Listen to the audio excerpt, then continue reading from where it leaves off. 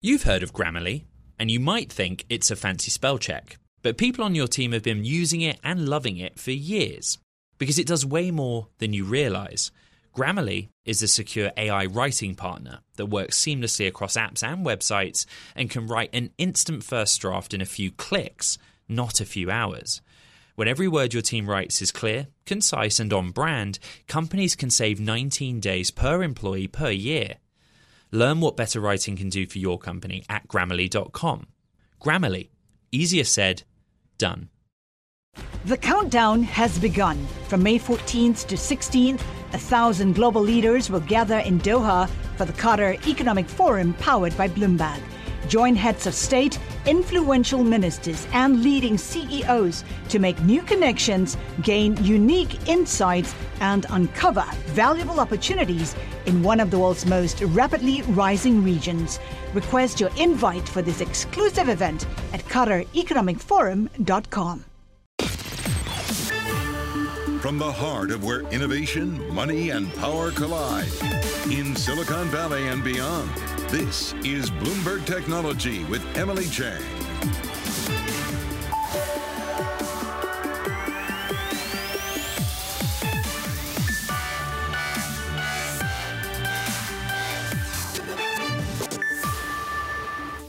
I'm Emily Chang in San Francisco, and this is Bloomberg Technology. Coming up in the next hour, multiple SpaceX employees fired after an open letter criticizing Elon Musk. What this says about his leadership and what it means for Twitter. Plus, does AI have feelings? Google just suspended an engineer who claims the answer to that question is yes. We will have an in-depth conversation with Google's former AI ethicist about the limits and power of this technology. And crypto traders go from feeling the fear of missing out to straight up fear. We'll talk to MicroStrategy CEO Michael Saylor about his big bet on Bitcoin and if he has any regrets.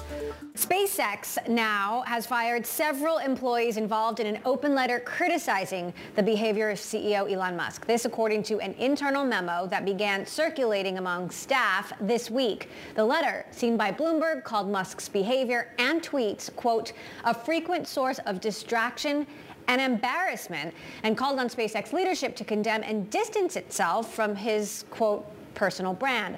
Bloomberg's Ed Ludlow here now to discuss. So Bloomberg obtained a copy of this open letter. What exactly did it say? Yeah, so this is a small select group of employees who called on SpaceX's management, including Gwynne Shotwell, the COO and president, to basically publicly distance itself from Musk, what he says, what he believes, what he was doing, because they felt that it was, quote, an embarrassment, and that it was basically impacting the work that SpaceX was trying to do. This was the view of a small number of employees. It was shared as sort of something you could sign via a QR code through internal messaging channels, and it picked up some momentum. You know, they did get signatures until management acted. What exactly did management then say? Right.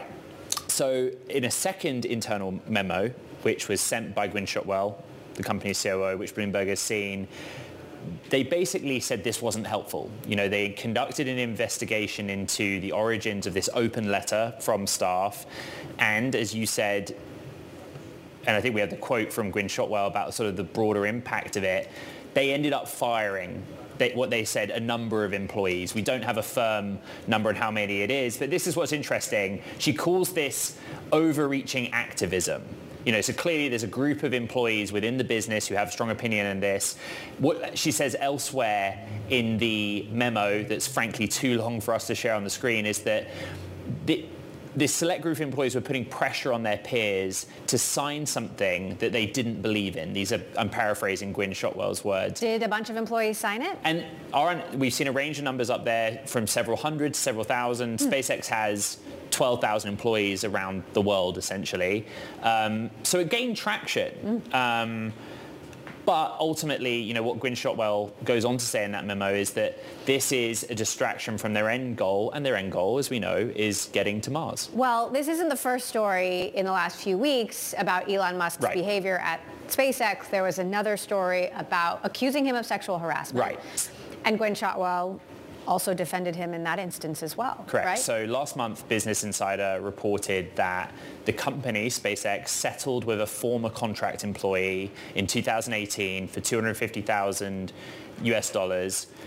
And that employee in question was a contract air steward aboard a SpaceX jet that Musk would use to travel. And straight away, we should point out, Musk not only denies the claims made, but he actually goes on to say in a series of tweets earlier in the month or last month that he basically saw this as a political attack on him, that it was sort of a calculated initiative to impact his reputation, and he questioned the source, who is the original source of the Business Insider story. So regardless, we don't get to the bottom of it. I should point out, SpaceX does have a comms team, a PR team. I message them regularly. They are real people, but they have not responded to multiple requests for comment on this story, on the open letter story. So, what we have to go on is these internal messages that Bloomberg has seen. Interesting. There has been some other news for SpaceX today. Yeah. They did have another successful launch. I mean, this is what it all comes down to. So today was kind of another bog standard Starlink launch, another 53 Starlink satellites deployed to orbit, but it was also a milestone for reusability. It was the 100th launch using a flight-proven rocket or booster. In other words, this is the 100th time that SpaceX has sent up a rocket that has previously flown and landed it successfully. And it's just changed the game, right? This is the whole point of the SpaceX story, that this reusability angle allows them to go with such regularity that it becomes routine, but also that it makes access to space much more affordable for little satellite providers and themselves building out the Starlink network. All right. Well, TBC to be continued, as Right. I'm sure this narrative will be. Bloomberg's Ed Ludlow, thank you. Thanks.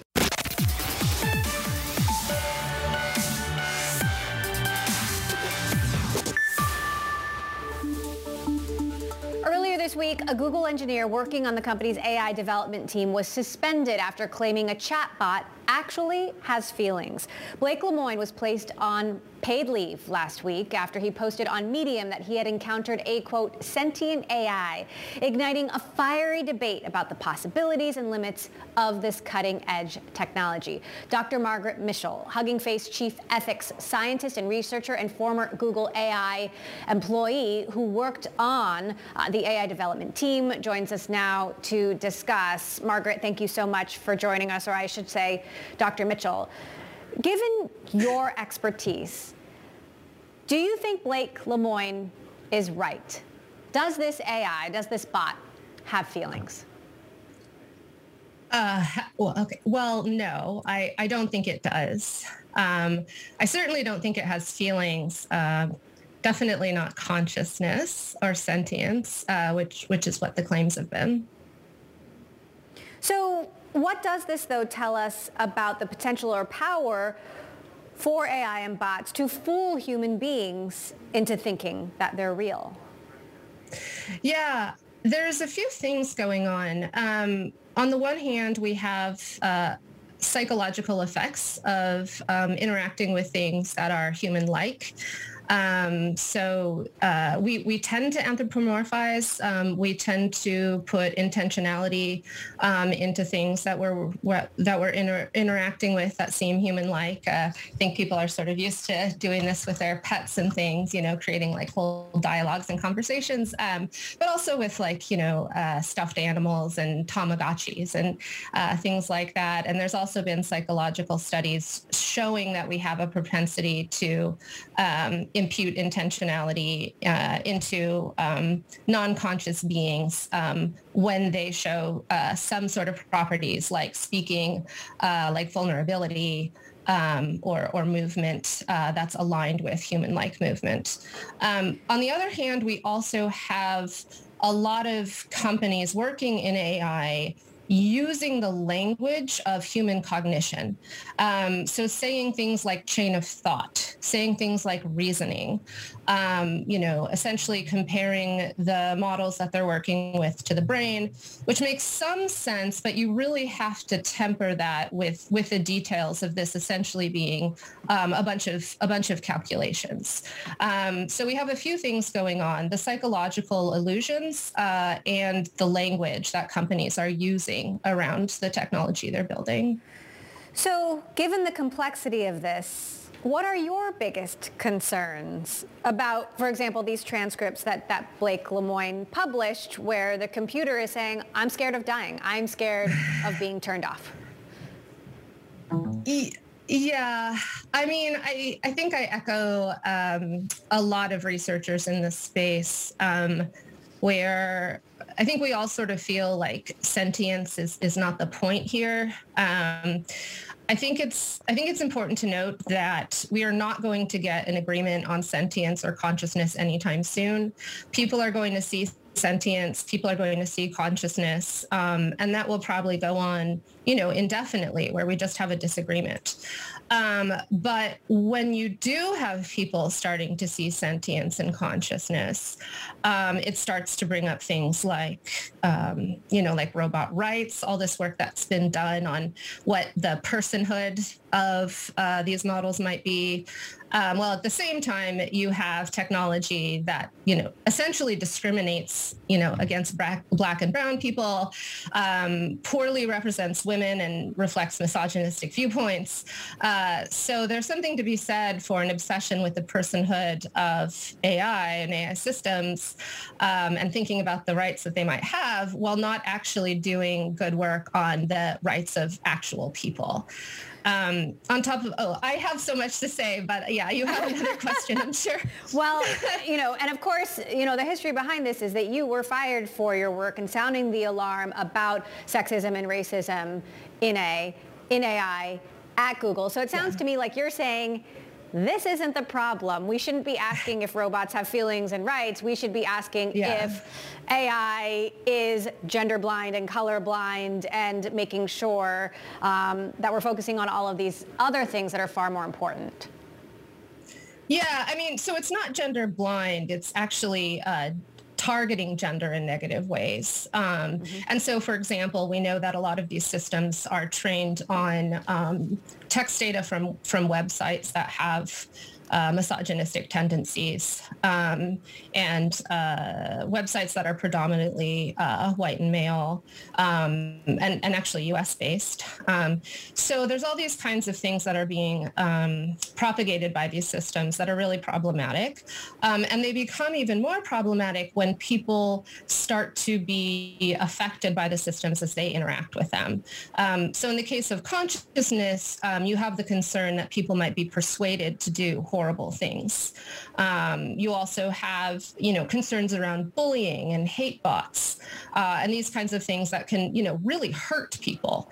And then, you also have these subtle effects of, in search ranking results, what will tend to appear at the top of that ranking.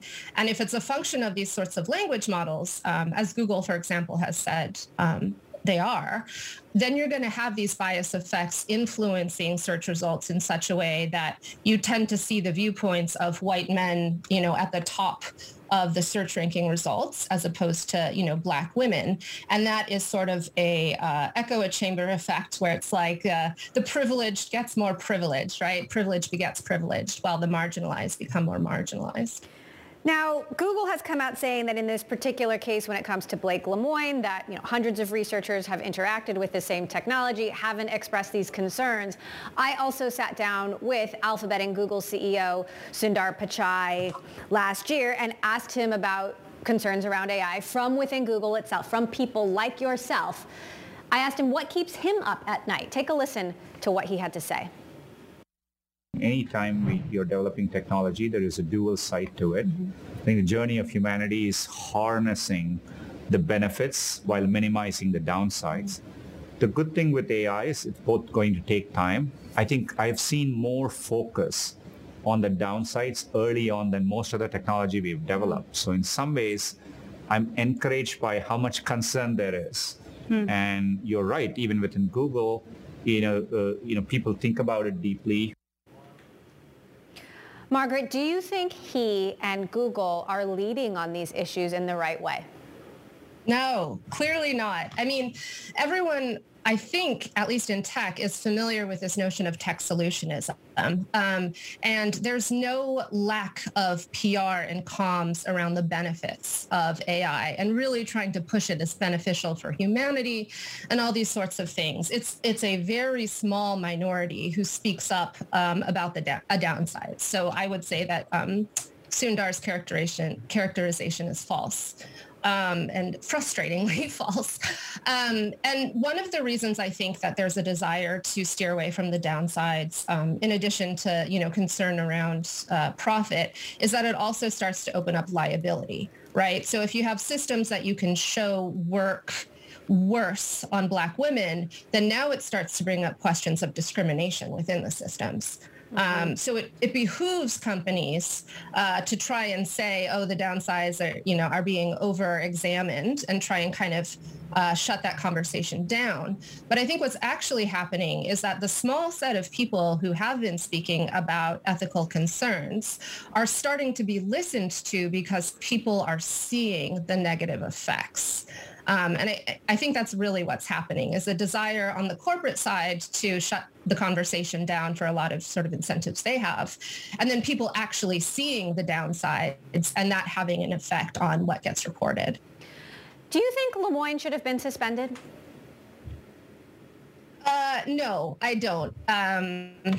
So I should say that Blake and I are really good friends. We worked together at Google. We wrote a paper together actually on how to mitigate problematic biases in machine learning systems. He's a very, very bright guy. So I'm a little bit worried that there's sort of this reductive narrative that there's something like fundamentally wrong with him or something. He has a lot of dimensions, and I think Google could have done a much better job at engaging with him rather than this, very alienating sort of experience that they gave him instead. I think it shows a weakness on Google's part to be able to be open to different kinds of experiences and perspectives. So what are your biggest fears if Google continues to develop the technology at the pace that it is developing this technology, continues to, potentially not listen to this, as you say, minority of voices that are speaking up? Paint the picture of what you fear the world could look like if Google continues on this path. Oh, no, that is a very big question. And I'm not a good painter. I should mention I'm a computer scientist, so I might not, be as eloquent at this. But we're already seeing a lot of what we can expect to happen in the future, but even worse. So just recently, someone released a ton of hate bots and then made the model available to the public. And so we are going to likely see an increase of hateful, intelligent seeming systems across our interactions online and on social media. And this includes things like bullying, as well as really problematic persuasion into sort of more extremist areas. I think we're going to see further sort of marginalization and worsening of power differentials. So as, a company like Google amasses more and more ability to affect people's sense of what's true in the world through search ranking results, through the sort of products they're making, it means that the voices of people who have less access to the internet, for example, are going to disappear more and more while Google amasses more and more power. And so I'm very, very concerned about how much this sort of technology moving forward empowers Google and the sort of lack of respect that I've seen for very serious ethical concerns. Misinformation obviously is one, alongside some of the models that have come out recently constantly, we're not going to know what's real. There's going to be text-based misinformation, so news that's wrong, image-based misinformation, so images that look real that are not real, and video-based as well, and also audio-based. So essentially, all of the main ways that we consume information online will now no longer be very easy to trace back to reality. And that means mass misunderstanding. So yeah, scary. Dr. Mitchell, we could have this conversation for hours, and I know we're going to be having it for years. I'd love to have you back to talk more about your work at Hugging Face. I know that there you are taking a different approach to a lot of these issues, but because of commercials, we're going to have to leave it here. Dr. Margaret Mitchell, Hugging Face Chief Ethics Scientist and Researcher, thank you for joining us today and help us work through some of these very complex issues. We'll have much more ahead. Stay with us. This is Bloomberg. What if everyone at work were an expert communicator? What if every doc, message and email they wrote was perfectly clear and concise? Inbox numbers would drop, customer satisfaction scores would rise, and everyone would be more productive. That's where Grammarly comes in. Grammarly is a secure AI writing partner that understands your business and can transform it through better communication. Companies that use Grammarly save an average of 19 days per employee per year. That's because with Grammarly's AI, what used to take a few hours only takes a few clicks, like generating an instant first draft in your company voice, or tailoring a message to your specific audience and goals. And Grammarly's personalized on-brand writing help is built in everywhere your team works, across 500,000 apps and websites. Plus, it's safe, secure, and already IT approved. Join 70,000 teams who trust Grammarly with their words and their data. Learn more at Grammarly.com. Grammarly. Easier said, done. Collaborate for a greener future at the Bloomberg Green Festival, a groundbreaking celebration of the thinkers, doers, and innovators leading the way. From design and culture to technology, science, and entertainment. Hear from inspirational speakers and immerse yourself in climate solutions. July 10th through 13th in Seattle. Title sponsor, Amazon. Official airline, Alaska Airlines. Get 20% off using promo code radio20 at BloombergLive.com/Green Festival.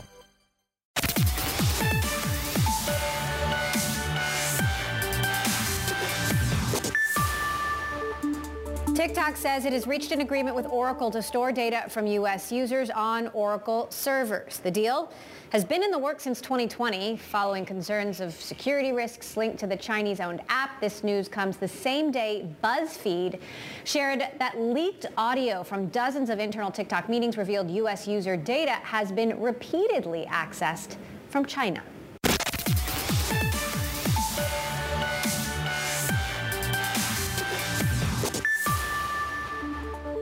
Welcome back to Bloomberg Technology. I'm Emily Chang in San Francisco. I want to dig into this and how the Fed rate hike is impacting the world of VC with Mike Volpe, and partner at Index Ventures. Mike, great to have you back with us. Look, it's been an incredibly volatile week, a lot of uncertainty about the future, a lot of people saying the R word is inevitable. What do you think? Yeah, I'm going to start by saying that I'm a Lakers fan, so I'm relatively indifferent about all of the events of the week. Well, we're not sorry, but thank you for clarifying. Okay, so yeah, it's definitely a very tricky time right now, and I think that when we look at the portfolio of companies that we look after, there are certainly ones that are more in the consumer side of business that are seeing some softness happen. They are seeing that consumers in general have read enough in the news, seen enough tweets about inflation and interest rates and all that, and they are moderating their behavior. And you can see that even in the statements that the larger companies are making. So whether it's Amazon or Target or Walmart saying they don't have the right inventory or they may not be expanding as quickly as they thought, there's clearly something happening out there. I think what we don't know is whether it's a little R recession, sort of like a quick one that, a quarter or two where it fixes things, or a big R recession. But there's clearly something signaling that's going on out there. And I would say that on a relative basis, it's happening sooner than people expected, because there was sort of this notion that, maybe next year. I don't think if something if the economy is to slow down with some significance, it's probably not next year, but it's like next quarter or the quarter after that. So just how bad then do you think the wreckage is going to be? How many more companies will have layoffs? How many people will get laid off? How many companies won't make it out of this? How long does this last? Yeah, in all candor, I don't think it's going to be that bad. There will be some high-profile situations where well-known companies are letting people go, and that will be painful, undoubtedly. But I think that generally speaking, over the last couple of years in 2020 and especially in 2021, private companies have been able to raise amounts of money that we've never seen in the past. And that puts their balance sheets in a pretty good condition. Now, they may have overhired, so they might trim a little bit here or there. But by and large, I think the majority of companies have the strongest balance sheets that they've had in a while, and in many cases have enough in the tank to get through a difficult period and to come out at the end of it. So I do think that we will surely see some challenges. And perhaps the ones that will be most challenged will be the public companies, because they obviously have to respond to a stock price and the fact that right now investors want shorter term earnings or less losses in the short term. So I think we'll see more from those. But by and large, I don't see the kind of, quote, wreckage that maybe we saw in 2000. And if anything, I would expect this to happen more quickly, both the downturn and the upcycle to happen more quickly than in the past. Let's talk about some of these more high-profile situations, and I want to focus on Cisco. Cisco CEO Chuck Robbins was on the show earlier this week. I asked for his perspective. Take a listen to what he had to say. We are always planning for different scenarios, but we've been around long enough and been through enough downturns that we have playbooks, and we know how to deal with those appropriately. Now, Cisco is one of the companies that hit its peak in the dot-com boom. And the stock, Mike, has never recovered. And what's interesting is you worked there for over a decade through the dot-com boom and bust. And I'm just so curious how you reflect on the fact that Cisco, never has, at least from a stock perspective, gone back to what it was. Yeah. I think that there's a couple of things, though, that contribute to that. And it's true. By the way, it was incredibly unpleasant to go from $80-some a share to like $9 a share in the span of 6 months when I used to work there. But I think that there's a couple of factors that are happening. In Cisco's case, if you look at where Cisco is today, they're a single-digit grower, 5% grower, 3% grower. And fundamentally what happened there is, yes, there was a downturn. But in parallel with that, the technologies that they were purveying became much more broadly available, commoditized, competitive, et cetera, et cetera. And the company never really re-achieved the kind of growth rate that occurred during the pre-dot-com scenario. If you take another example like Amazon, au contraire, they did much better afterwards because they were able to strategically expand the product lines, the capabilities, the offerings, the sectors that the company was in. And so really what comes out of this is that, companies go into a difficult downturn like this, and when they come out of it, do they have the correct strategy for coming out of it? Most people will say exactly what Chuck said, which is, we have a playbook, we know how to deal with crises, we're going to cut this, we're going to cut that, and so forth. It's actually much more about how do you strategically align your business to come out of it than it is how to survive that period. And if you look at today's technology companies, the very, very large majority of them will survive it. The question is, do they have the strategy to thrive afterwards? And the strategy has to be aligned with the fact that things that may have been hot before are no longer hot later. I don't have a crystal ball. I couldn't say exactly what the differences will be, but I'm pretty sure that the themes that mattered pre-2020 will not be exactly mirrored in the post-2020 era. And the companies that are more thoughtful and strategic about how to be aggressive and expansive in the recovery cycle will the ones that will benefit and look more like Amazon, and the ones that stick to their knitting and do the same thing they were doing before will probably end up looking a little more like Cisco in terms of their stock performance. Interesting. Well, really appreciate having your historical perspective there, and I know you've been sharing some of that advice with founders as well. Mike Volpe of Index Ventures, good to have you back with us. Coming up, MicroStrategy's Bitcoin strategy as crypto crashes. Does Chairman and CEO Michael Saylor have any regrets? He joins me next. This is Bloomberg. What if everyone at work were an expert communicator? What if every doc, message and email they wrote was perfectly clear and concise? Inbox numbers would drop, customer satisfaction scores would rise, and everyone would be more productive. That's where Grammarly comes in. Grammarly is a secure AI writing partner that understands your business and can transform it through better communication. Companies that use Grammarly save an average of 19 days per employee per year. That's because with Grammarly's AI, what used to take a few hours only takes a few clicks, like generating an instant first draft in your company voice or tailoring a message to your specific audience and goals. And Grammarly's personalized on-brand writing help is built in everywhere your team works, across 500,000 apps and websites. Plus, it's safe, secure, and already IT approved. Join 70,000 teams who trust Grammarly with their words and their data. Learn more at Grammarly.com. Grammarly. Easier said, done. From Silicon Valley to Wall Street, the promise and perils of artificial intelligence are playing out on the world stage. But what will the next phase of AI adoption look like? Which companies from big tech to startups will dominate? And where do the risks and unintended consequences lie? I'm Emily Chang. Join me at Bloomberg Tech in San Francisco, May 9th, to answer many of the industry's burning questions, alongside Snap's Evan Spiegel, Xbox President Sarah Bond, OpenAI's Brad Lightcap, top researcher Dr. Fei-Fei Li of Stanford, and many more. More details and just a few tickets left at Bloomberg.com/TechSF.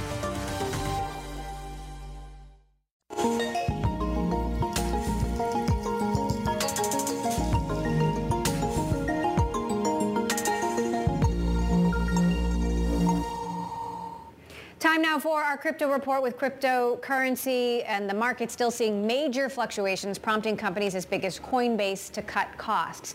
Bitcoin down more than 24% over just the last 5 days. Its worst week in a year. Let's bring in Michael Saylor now of MicroStrategy for more on his take. And Michael, I know this is probably a rhetorical question, but do you have any regrets? We did a lot of back testing, and I've gone back and I've looked at the numbers. And on August 10th of 2020, when we announced our $250 million Bitcoin buy, since then, Bitcoin's up 72%. The money supply is up 17%. The Nasdaq's down 2%. Gold's down 9%. The S&P is up 9%. And the only thing that looks better than the money supply expansion is single-family homes up 26%. I couldn't have bought billions of dollars of single-family homes, and so that's not even practical. So the bottom line is the Bitcoin strategy is 10x better than any other alternative. And so no, I don't regret it. We've got $2.8 billion worth of Bitcoin on our balance sheet right now, and we feel like we're positioned well for when the markets turn around. And our only other choice would be to give all the capital back to the shareholders, in which case we would have nothing. And we would be struggling to get by without any assets. Okay, how about this? Is cash still trash? Yeah, I mean, the money supply has expanded by 41% since January 1st of 2020, when we went into this kind of COVID crisis. And we know that scarce, desirable assets are getting bid up in price. I mean, everybody wants to buy Rolex watches. They're buying luxury real estate. They're buying everything they get their hands on, creating shortages. So, we are an institution. We have to take a 10-year view. And the only thing that's for sure is if we hold cash over a decade, we're going to have a negative real yield. The only question is how much. So we have to invest in something. And we've chosen as a business strategy to focus on what we believe is the most exciting investment idea, because it's a digital commodity that's absolutely scarce and only getting technically better every year. So are you considering buying more Bitcoin at these prices? I mean, is Bitcoin on sale? Yeah, I think it is on sale. The number that I look at to figure out sort of a surrogate for the book value of Bitcoin is the 4-year simple moving average because it trades billions of dollars a day. And so after 1,400 days of billions of dollars a day, that number is 21,700. Bitcoin touched that in the March 2020 crisis. It touched it around 2017. It's touching it right now. Generally, it trades above there. You know, our strategy is we're going to acquire Bitcoin with our free cash flows from time to time. So we're kind of dollar cost averaging into Bitcoin, and we're going to hold the Bitcoin for the long term. And so it wouldn't really matter whether the price was 10% more or 20% more or 50% more. We're just going to progressively acquire more Bitcoin because that's our strategy. But so you are going to keep buying more. For sale, I mean, it's like not a bad price, and we will keep buying more. Okay. What if it gets below that $19,511 number, which was that top of the 2017, I believe, bull run? Yeah, well, you know, is that a time to panic? We don't panic. We have a strategy. We're not traders. If your time horizon is less than 4 years, you're sort of a trader. If it's in the months, you're definitely a trader. I'm not an expert trader. I don't have a crystal ball. I don't know where the market's going to go week by week, month by month. If your time horizon is more than 4 years, you're an investor. And when your time horizon is 10 years, you're kind of a saver. So we have a very long-term 10-year time horizon. And our view is over the 10 years, Bitcoin's going to be a good idea, and it's just going to keep accreting in value. You know, I can't tell you whether it'll go down a bit here and there. It's in the near term, Emily, it trades like a high beta risk asset, and there's no denying that. Over the long term, we believe it's a low risk store of value asset. There's about 10 things that have to happen over the next decade to make it a better asset, and we kind of know what those 10 things are. And so we're waiting and biding our time, and we think that it's going to improve as an asset class over time, and we're not in a hurry. So what do you see in the, take this 10-year horizon, for example. We've seen what the Fed is doing with rate hikes. There's all of this concern we're heading into a recession, whether it's a capital R or a lowercase r recession. What do you see on the road ahead, and how is that impacting your strategy to, just buy more and hold? Yeah, so let's take the 10 sources of my pain. There's no wash trading rules, so people they can sell their Bitcoin and buy it back and harvest the tax gain, and that's not the same with Apple. So if that gets fixed by the House Ways and Means Committee, that's a big plus for the asset. There's 520 unregistered crypto exchanges offering 20x leverage. That's a negative for the asset class. As they get regulated, and I expect they will, and as the 20x leverage disappears, that'll be a positive. There's 19,000 unregistered securities in the crypto industry, cross-collateralized against Bitcoin. As those things have to get eliminated, or they have to convert them into publicly traded instruments, that's going to decrease the volatility. There'll be a big shakeout. The wildcat banks like the Terras and Lunas and Celsius, they actually create massive volatility. And as they get regulated and they disappear and they grow up and become institutionalized banks, the asset class will mature. There's a lot of ignorance and fear. People think crypto is the same as Bitcoin. If they think that, that means they don't understand either of those two things. We don't have a stable coin, Emily. Like UST isn't a stable coin. Tether is an opaque security no one understands. If we ever have an FDIC issued stable coin or something from a public entity that's endorsed by the SEC, that's going to be very bullish for the industry. There's no spot ETF. I think it's only a matter of time before there is one approved. That'll be very bullish for the industry. The FASB accounting is detrimental. The lack of FDIC guidance makes it difficult, if not impossible, for banks to hold this stuff. We're waiting for clear SEC, CFTC guidance. And those 10 things, they're going to get cured over the next decade. They're just not going to get cured over the next 10 weeks. Okay, so how are you looking then more broadly at what happens to the industry after this? We're seeing Coinbase and a number of different crypto companies having major layoffs. Do you think we'll look back on this moment as some sort of inflection point for the industry? And if so, how does it look different in the future? We're crossing the chasm. There's about $1 trillion in the asset class. 400 billion is Bitcoin. The other 400 billion is 19,000 unregistered securities. We're moving from the era of the offshore entrepreneur to the onshore public institution. And it's pretty clear from Chair Gensler's comments that he made in the last few days that they want to see all the crypto exchanges regulated. They want to clean up this industry. The stable coin is going to have to be cleaned up as well. And the winners are going to be the public investors and public banks and public companies. And the losers are going to be the wildcatters, and the entrepreneurs that got started, that are flying by the seat of their pants. And I think it's essential for us to move from a $1 trillion industry to a $10 trillion industry. So I welcome it. I think the Bitcoin's been held back by its association with the anything goes crypto industry. And as that gets regulated, then that's going to actually create a green light for public institutions and public companies to get much more heavily involved in Bitcoin, and is going to catalyze the next leg of the bull run. All right. Michael Saylor, who apparently has no regrets. Michael, always good to have you here on the show, Chair and CEO of MicroStrategy. Have a great weekend.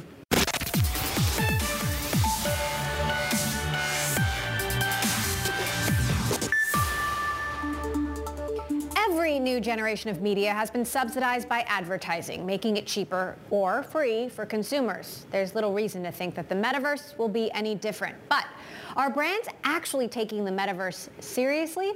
Quick Take's Alex Webb walks us through what the future of advertising may or may not look like in the metaverse.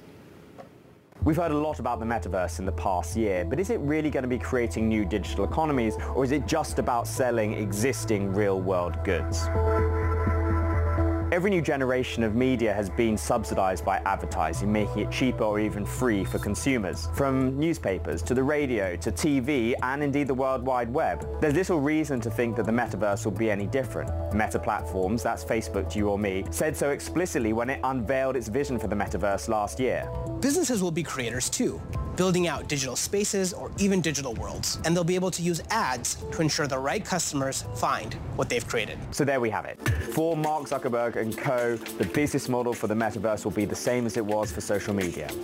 Ads. Pair that with AR and VR's ability to track your eyeballs and maybe even gauge your mood, and it starts to become a little creepy. But to what extent are brands taking the metaverse seriously? Big names like Nike and Samsung are building virtual worlds. Facebook, Meta, has teams selling virtual billboards in those worlds. But they remain a relatively small slice of firms' overall marketing budgets. And you can see why. Just 67 million Americans will experience VR content at least once a month in 2022, and they'll be split between a range of different platforms from Roblox to Minecraft and beyond. Facebook alone had 263 million users at the start of this year in North America. Crucially though, most of the efforts have so far focused on selling real-world goods. Nike wants you to buy actual sneakers, Samsung, real cell phones. The luxury brand Burberry might have made $400,000 selling digital skins with an associated NFT last year, but that's really just a rounding error in its $3 billion in annual revenue. In other words, they were a marketing gimmick to attract young crypto enthusiasts who you might hope as a brand are wealthy. Meta's ideal is for brands to pay to advertise virtual goods in the virtual world. That will let it monitor the entire customer journey, from seeing the ad campaign to buying the product to then even seeing how they use it. It feels like we're a long way away from that happening just yet. If the metaverse takes off, there of course will be big money to be made in advertising. It just seems we're a long way right now from that happening, and Facebook's vision is a distant prospect. Collaborate for a greener future at the Bloomberg Green Festival, a groundbreaking celebration of the thinkers, doers, and innovators leading the way. From design and culture to technology, science, and entertainment. Hear from inspirational speakers and immerse yourself in climate solutions. July 10th through 13th in Seattle. Title sponsor, Amazon. Official airline, Alaska Airlines. Get 20% off using promo code radio20 at BloombergLive.com/Green Festival.